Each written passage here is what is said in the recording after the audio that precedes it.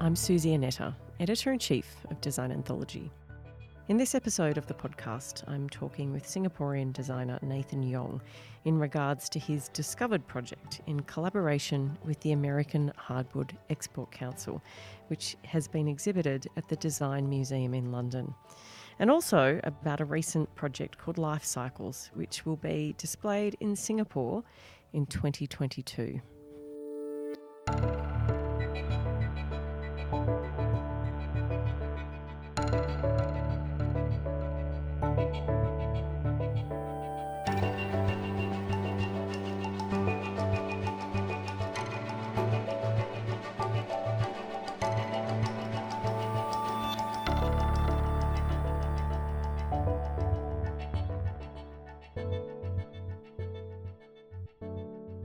Nathan, thank you for joining us on the podcast. Thanks for having me. It's a pleasure. So today we're going to talk about your collaboration with the American Hardwood Export Council and the Life Cycles collection that you've created together. Before we start talking about that, I wanted to just briefly introduce who the American Hardwood Export Council are, for anyone that may not know. And I'm going to call them AHEC from now on, just for ease of saying that whole name. So AHEC is a trade organisation from who represent the US hardwood industry, and they represent the interests of growers and exporters of American timber species to over 50 export markets. They run programs to promote American species and concentrate on helping architects, specifiers and designers to make informed choices about the materials that they use. AHEC runs creative design projects, such as the one that we're going to be discussing today with Nathan, in order to demonstrate the potential of this sustainable raw material and to provide inspiration and a choice rationale for those considering using timber in their work. So without further ado, actually before we start talking about the Life Cycles collection, I actually first wanted to talk to you a bit about a collaboration between you and AHEC earlier this year called Discovered. And you were asked by them to mentor 5 designers from across Southeast Asia. So I want to talk to you a bit about that, and if you could tell us a bit about the goals and the outcomes that were planned as a part of that initiative. Right. I think I was invited to be the mentor because I think I've accumulated about 20 years of designing furniture, and I think for the last 15 years I've been dealing with lots of wood. I started with teak wood, but at some point I think that it's quite not very regulated some way. So I switched to American hardwood, predominantly oak and walnut for the last 10 years. So I've been doing with wood design and selling to the US, UK market for quite some time. And then I've started to teach around 4 years ago. So I think that kind of makes me able to guide the young, fresher designers on how to work with solid wood and able to have a more of nurturing process. Because most designers, when they came out designing something, they don't know much about how to communicate with the factories. Because when you talk to the factories, a lot is about the engineering and the cost, and most factory tries to do as fast and as simple as possible. So you need to kind of guide the fresh designers how to communicate with the manufacturers, and also how to design a way that it can be manufactured within a certain limit. And hence I think I'm invited to be part of the mentor. Yeah, it sounds like you're in a pretty unique position to be mentoring in that case. I think it's about the right time, yeah. Yeah. Because I know AHEC about 15 years ago, there have been trade shows, and I've seen them exhibited, promoting their wood and all that. And I think this is the right time that I'm asked to kind of help out to guide the designers, yeah. So can you tell us who the designers are that you're working with? I think there's 5 of them from around the region. So I got 2 Thai, 1 Vietnamese, 1 Chinese, and 1 Singaporean. So I think they're about the age of 25 average. 4 ladies, 1 guy. I've just started to provide consultation last week, the first one, and I'm also brief them about what is the strategy in coming up with something that is interesting. So I did kind of privately tell them that, we need to speak the Asian language in our product, so that when it's shared to the world, people can tell that, this is from Vietnam, it got to have some originality or authenticity in how it looks, or the reason behind the design.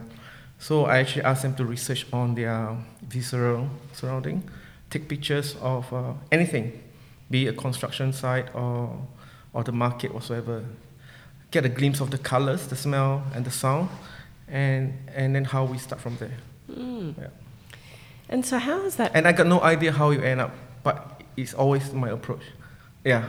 That's interesting. Yeah. How has that process of mentoring been for you, considering the context of this year, working with such young designers? And I think you sort of alluded before the role of mentorship, particularly with furniture design, and how, the role of a designer and how they work with factories and manufacturing. How has that all been for you this year, considering COVID and social distancing? And have the factories actually even been open for you to visit? How has that all worked?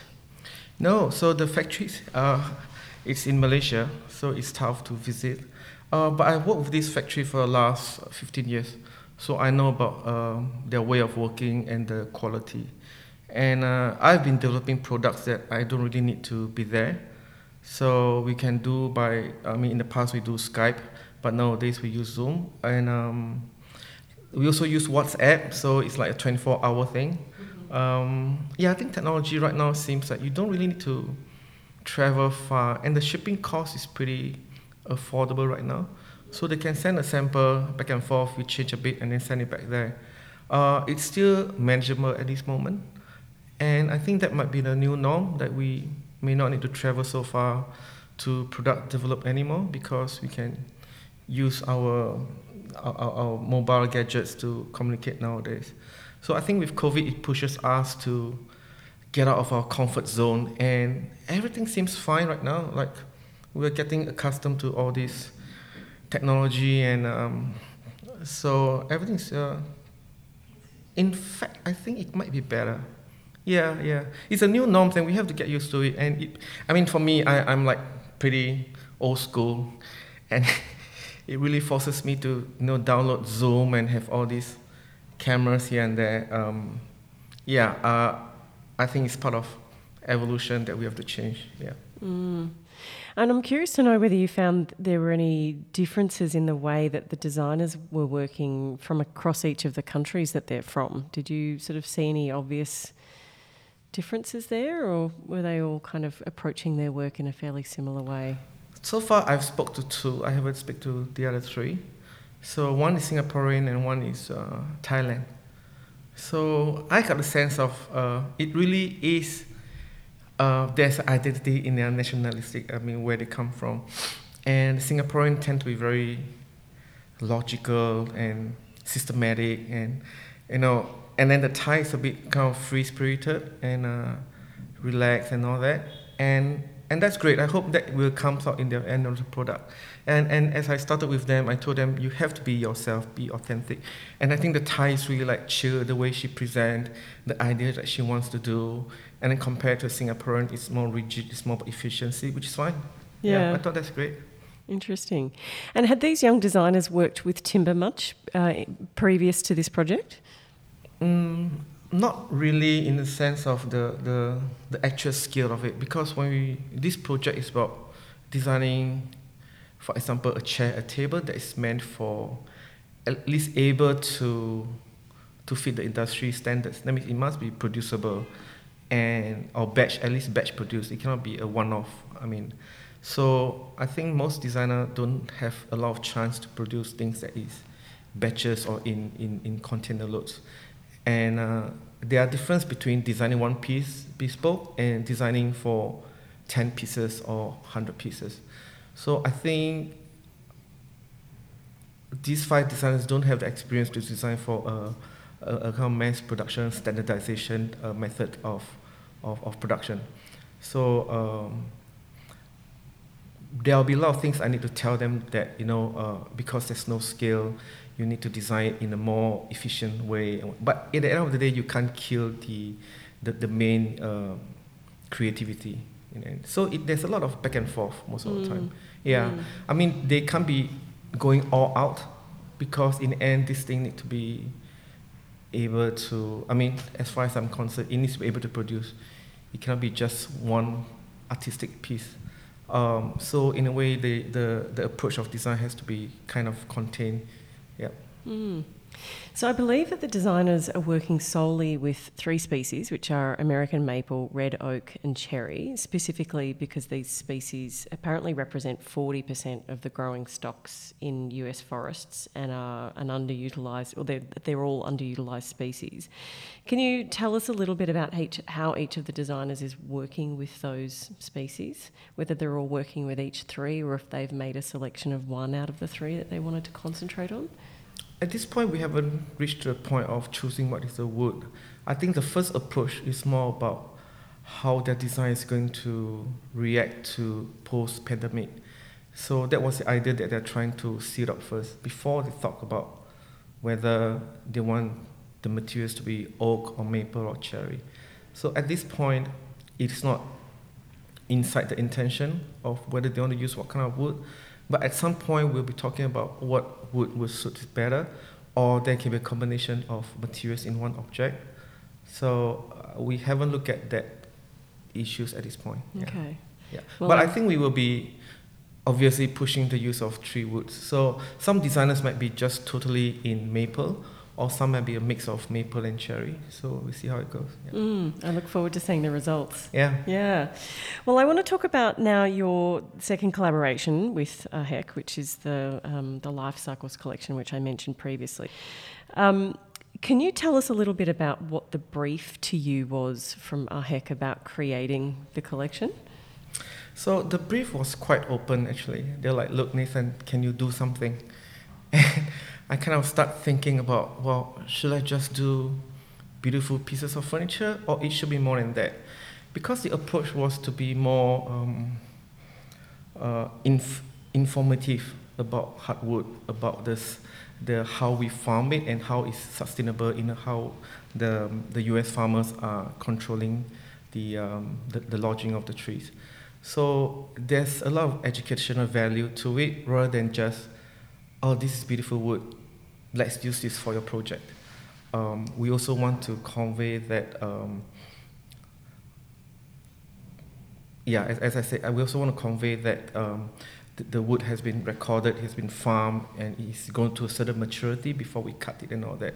So all in all, I told them that I want to create pieces that brought people to think about, why is the design that way? Why is Nathan using maple in this part and not cherry? Why does it look like awkward?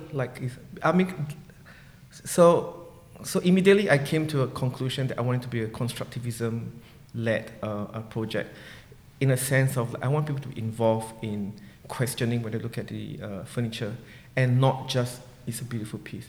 It has to be, well, it's beautiful, but it's kind of weird. But why is it weird? Oh, because it's a mix of wood. Or why is this piece in this section smaller than... Because by and large, it also started with... I used to visit factories, and I always see the workers kind of DIY the stools that they sat on, or the chair. And most of the time, they use off-cut pieces. And then they kind of nail or glue or strap it around. And that pieces to me is quite artistic, because it's really like a reaction to what we have right now and what we're going to do with it. So in a way, it's a very constructivist kind of way of thinking. And so my form is inspired by that randomness of putting things together. So there's a mix and match of round, circles, squares, rectangular profiles. And so it looks very sculptural. And it's inspired by factories who put all the leftover together. So in that sense, my pieces come with the oak, the maple, and the cherry, and then it comes in different shapes, very sculptural. And I think people will look at it not like, oh, it's a very commercial viable bath stool, but why is it done this way? So all in all, I think it lets people think about what they see rather than consume it blindly. So that was the gist of the brief that came up. So I want to go back to this notion of social constructivism. Could you explain what that actually means for anyone listening that may not have heard that term before? So in academia, started in about late 19th century, it is theory that posits learners as active participants in the contribution and construction of new knowledge. The reflective learner builds and incorporates new information into pre-existing schemas via a participatory process. So as it proliferated in 1915 into an artistic and architectonic movement, its abstract and often austere aesthetic sought to reflect the characteristics of society, which is then modern, honest, and humble assemblage of industrial materials, finishes, and details. The movement rejects ornate decorative embellishment and wielded its art and architecture as a means to communicate agendas for contemplation and reflection. And hence I thought it's the more suitable for this project, because post-COVID, we are all more self-aware of our environment. And with these new challenges, the pandemic, I think a lot of us tend to reevaluate what we have consumed, what we have damaged. And I thought American hardwood would be a good position to inform architects, designers about what we do for the hardwood. We take responsibility, how it's grown, how it's being cut, at what age. And hence, I think the whole thing is about informing the consumer in the sense about how AHEC is responsible in taking care of the forestry post-COVID, post-pandemic. And I thought this whole constructivism movement is very apt for this project. Yeah, I was really fascinated when I read that. I don't know that I've ever really heard of a designer being inspired by an academic sort of theory to create a furniture collection. So I'm really curious about the literal translation of that. How does a designer, how do you kind of take that idea and then literally translate that into furniture pieces? How did that process even start? I wish I can kind of show the listeners right now. I'll show you later. But the furniture in this collection seeks to reflect such a narrative that pragmatism yields simple, honest beauty. The collection beckons the user to probe, question the austere yet humble application of material, which is wood, and the typical aesthetic and proportions for each design.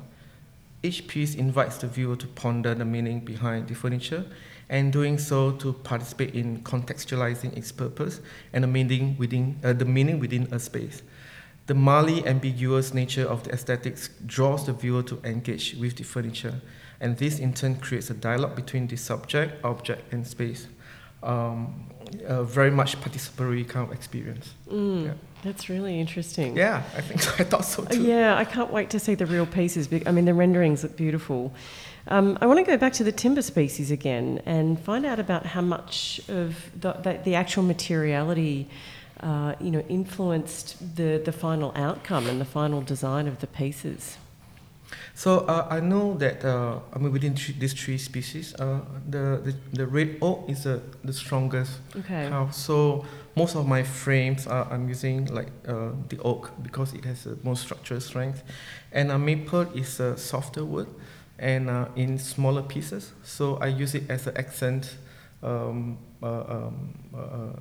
It's not decorative. It's like an accent structure to hold the oak together. And then the cherry, again, I've kind of use it as part of I don't know how to mention it,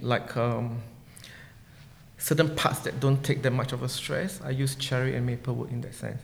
Yeah. And so does the process for you start with sketching ideas for form, or are you quite hands-on with the materials? Are you sort of, actually playing around with them and kind of having a very real tactile sense of what their inherent properties are, or is it a bit of both? I think it started in the mind and the brain. once you get the project, you get a brief, you kind of like construct it in your mind. Before you sleep, you keep thinking about it. And most of my designs are created in my head before I put it down.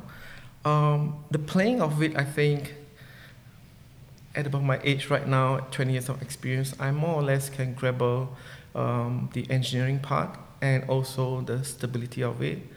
So I did make, I mean, after I conceptualized the whole design, I did make paper model 3D printing to test out the stability. But again, because I don't have a chance to go to Malaysia, I can only explain it to the engineer over the Malaysia side, showing them the 3D models and the paper models.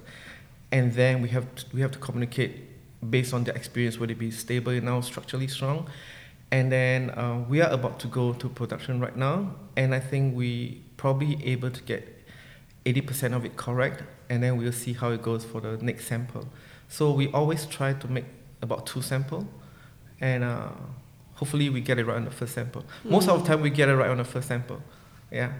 I guess that's what happens with experience. Yeah, and I guess that's why I'm asked to be the mentor, because you kind of able to cut short the whole screw-up process and all that. Yeah, that's interesting. So aside from wanting people to question, it seems like a number of things by looking at the furniture collection, is there a particular emotional response that you would like to elicit from them? Anyone that's actually looking at the furniture or perhaps actually able to experience it and use it? Yeah, because the whole thing looked very quirky or uncomfortable, and I hope that when people try to sit on it or sleep on it, they're able to experience, hey, it's actually quite comfortable, right? Even without much comfort, it's about also how comfort you want to be, because it is not just your typical furniture. It's a furniture that speaks to you. It's a two-sided kind of communication, rather than I need this chair, I need to sit on it now, and I don't care about this chair. So I hope the user are able to kind of question themselves the idea behind the design, or our design. Is our design always about comfort? Is the design always about me, the user? Or we should give some respect to the object because it's made by wood, which is once alive, or still alive, and be in this form, it's still trying to communicate and provide certain narrative to whoever that uses it. So in that sense, the dynamic is not one-sided. It's not one-sided consumption, but it's also a kind of communication between two sides, between the object and the user in the sense, yeah. So I hope the user will, in the end, respect. I mean, it sounds like a grand plan, but they do respect nature and they do respect objects. It is not always about you, but the objects are there, the industries are there, the people that's producing it, the designers that are doing it, the whole AHEC, that is always trying to push for sustainability in the industry. And it gives you this particular chair. So it's not just a chair, there's a lot of other things behind it. Do you think maybe people have become a lot more aware of the material and the consumption and production and energy usage that goes into producing something? Do you think we're more aware of that now because of what we're going through, or do you think the sustainability side of things has become maybe pushed to one side while we deal with the pandemic crisis as opposed to the climate crisis? Do you have any thoughts on that? Do you mean because of pandemic, people are kind of shifting their concern to... Well, yeah, I wonder if that's one side or whether we've just forgotten about the climate crisis because we're too wrapped up in the pandemic. I feel like maybe there might be a bit of both, but I wondered whether you had any thoughts on that. Well, I hope it's both. I think it's more of a existential question right now. I mean, the pandemic started with the animals and the animals getting out of their habitat.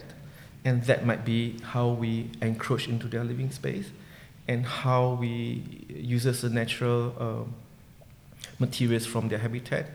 And I think everything is tied up as a cycle and it's all interconnected. So all the more, I think, in such time, people are more self-aware of what they're doing, what's the meaning of of all of this. Um, I hope and I think it's the same one. Yeah, that it's an existential question, the sustainability, the what do you call it, the green issues, and then the pandemic. It seems like it's the end of the world, and what are we doing? Yeah, I think it's the same thing. It's the whole thing. Yeah, and I think it stems from a lot of overconsumption. Yeah, and I think it's really a good time for us to reevaluate a lot of things, and hence I thought this project, Life Cycles, is not just about sustainability in wood, but also in how we as a being able to live with our environment in a cohesive and sustainable way. So do you think that messaging was something that you were very conscious of, that you wanted to try and incorporate into the designs and into the collection? Was it something that you wanted to communicate as well through the pieces of furniture, a message of sustainability in some way? For this collection? Yeah. Yeah, because if you look at the pieces, it seems like it's constructed from waste, like bits and pieces put together. So, and at the same time, it looks beautiful and it's functional. So in a way, it's able to tell people that, look, you don't have to cut from a one big chunk to create design. You can get off pieces to create wonderful pieces because they're honest and they're authentic. And again, this started off with, I went to a lot of factories and the workers just take what they have and they weld it and they just set on it while they're operating a machines. So it's a very honest approach without much hypocrisy and all that. And I thought that's a good values. I mean, some people might see it as an ugly thing or don't even care about how it looks. But for me, it looks just beautiful because it's so genuine in the effort of what they want to achieve. Yeah.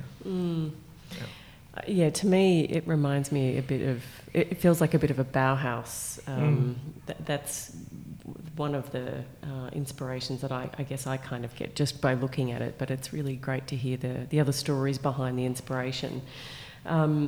I also wanted to ask you about the experience of incorporating, I think you alluded to it a little bit earlier, the life cycle assessment of the timber. And I wanted to hear about your experience of doing that and whether it's the first time you've done that or whether that's something that you've tried to do or incorporate into your work for some time now. How was... For the idea behind this life cycle? Yeah, the life cycle assessment of the timber. So I guess that whole documentation part of the process. Was this the first time you've done that for a collection? Yeah, it is my first time to kind of record the whole process, how much energy is using, how much wood is using. It's my first time, yeah. And did you find it relatively straightforward? Is it something that you're keen to then incorporate into future projects, or was it, laborious and... Yeah, it's a bit laborious, and but I think it's a good knowledge to start right now, and I would probably understand next time if I do a chair how much energy or wood it consumes if I'm doing it right now. So at least there is certain knowledge about how much I'm contributing or not contributing to anything at all. So I'm glad that I'm doing this and get to know how much energy or wood, how much carbon footprint is being used to produce, let's say, a bar stool, so that I know the real impact of it. But before I get to do this whole process of documenting how much energy or how much wood I'm using, I actually always design things that can last much longer time. I've never been a fan of a use and throw culture. I've questioned myself through my profession about how green am I, and I've always been asked by the media about how sustainable in your design process. And I always think about, well, is this responsible of the designer or the client? Because this designer is just a small part of the whole business. And I always think that it is the consumer that has to react and demand that it has to be before the businessman take that route of being sustainable. But so what I do is that I always design things that last longer, so that it takes a longer time for you to change to a new piece. In this way, you allow, for example, the trees to grow, right? You don't cut them out when they're young and then you overcut them and all these things. So I always design my things that it's durable and consumer can use for the next 10, 20 years, and not like every 3 or 4 years they have to change. So in that way, I think sustainable because you allow a longer time for the resources to recover. Yeah, so that's, well, you can say it's the minimum I can do, or it's the right way of doing it. I don't know. Yeah. Yeah, it's an interesting question. I think, like where the responsibility lies for, the future of the planet, and whether it is with the consumer or the designer or the manufacturer or the brands or government, perhaps even. Maybe it's everyone. Yeah. It's a business. Businesses, the government's legislations passed down, and then the consumer have to demand this is what we need.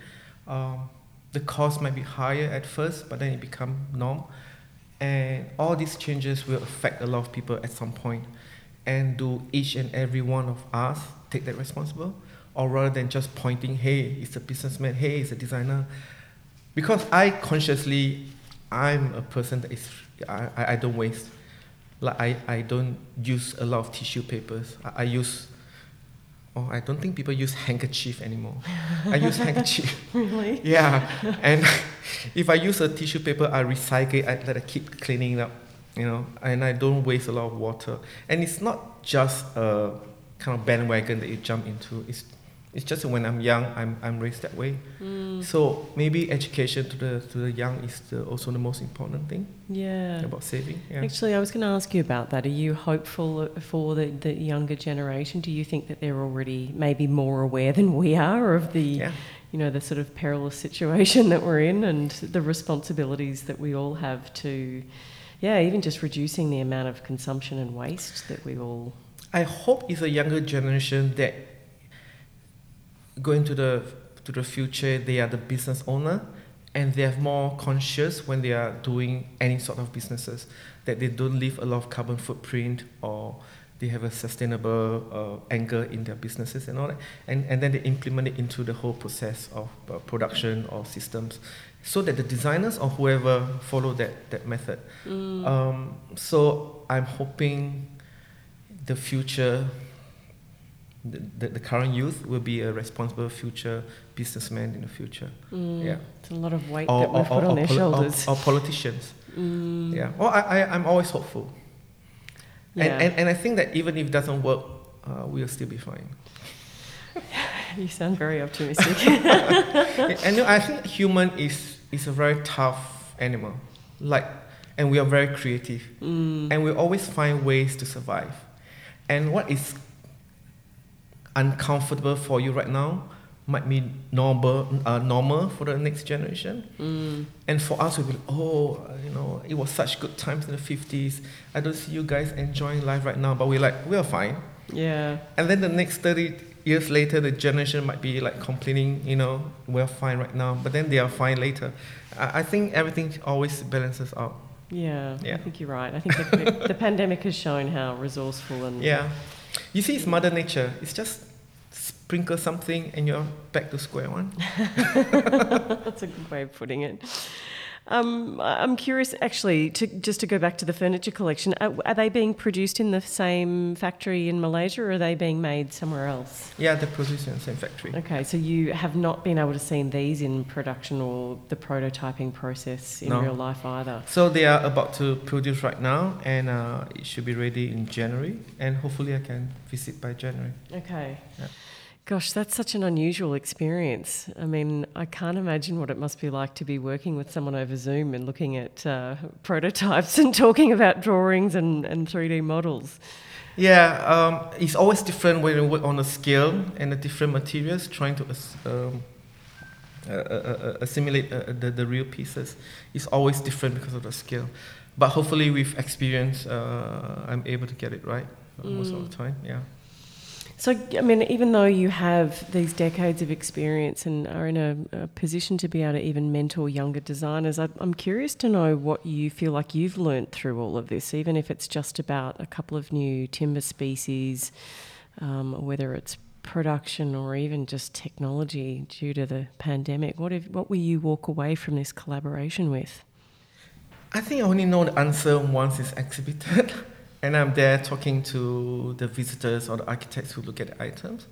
I'm really curious about what they will learn from seeing it, and I think what they learn will be what I will be taking away from this whole project. I'm not saying that these projects are guinea pigs to see how people react, but I think it will be a good answer for me. To see whether such communication works, about using design to communicate certain issues. And it's not about just consumerism, it's not about just buying a beautiful chair, but how does that object able to change someone. I would like to see the impact, or what does the architect feel and think about this whole thing. Would it change their practice maybe? I don't know. Yeah, so I think the answer will be much later. Yeah. Do you think your choice of materials in the future will be somewhat different given what you've learned from the experience of working with AHEC and learning about the different timber species? Will you continue to sort of work with them in understanding that better? Yeah, so I've been using predominantly oak for the last decade. I haven't been using cherry and maple much, but that is because of the market demands. But I personally love cherry wood. Yeah, but again,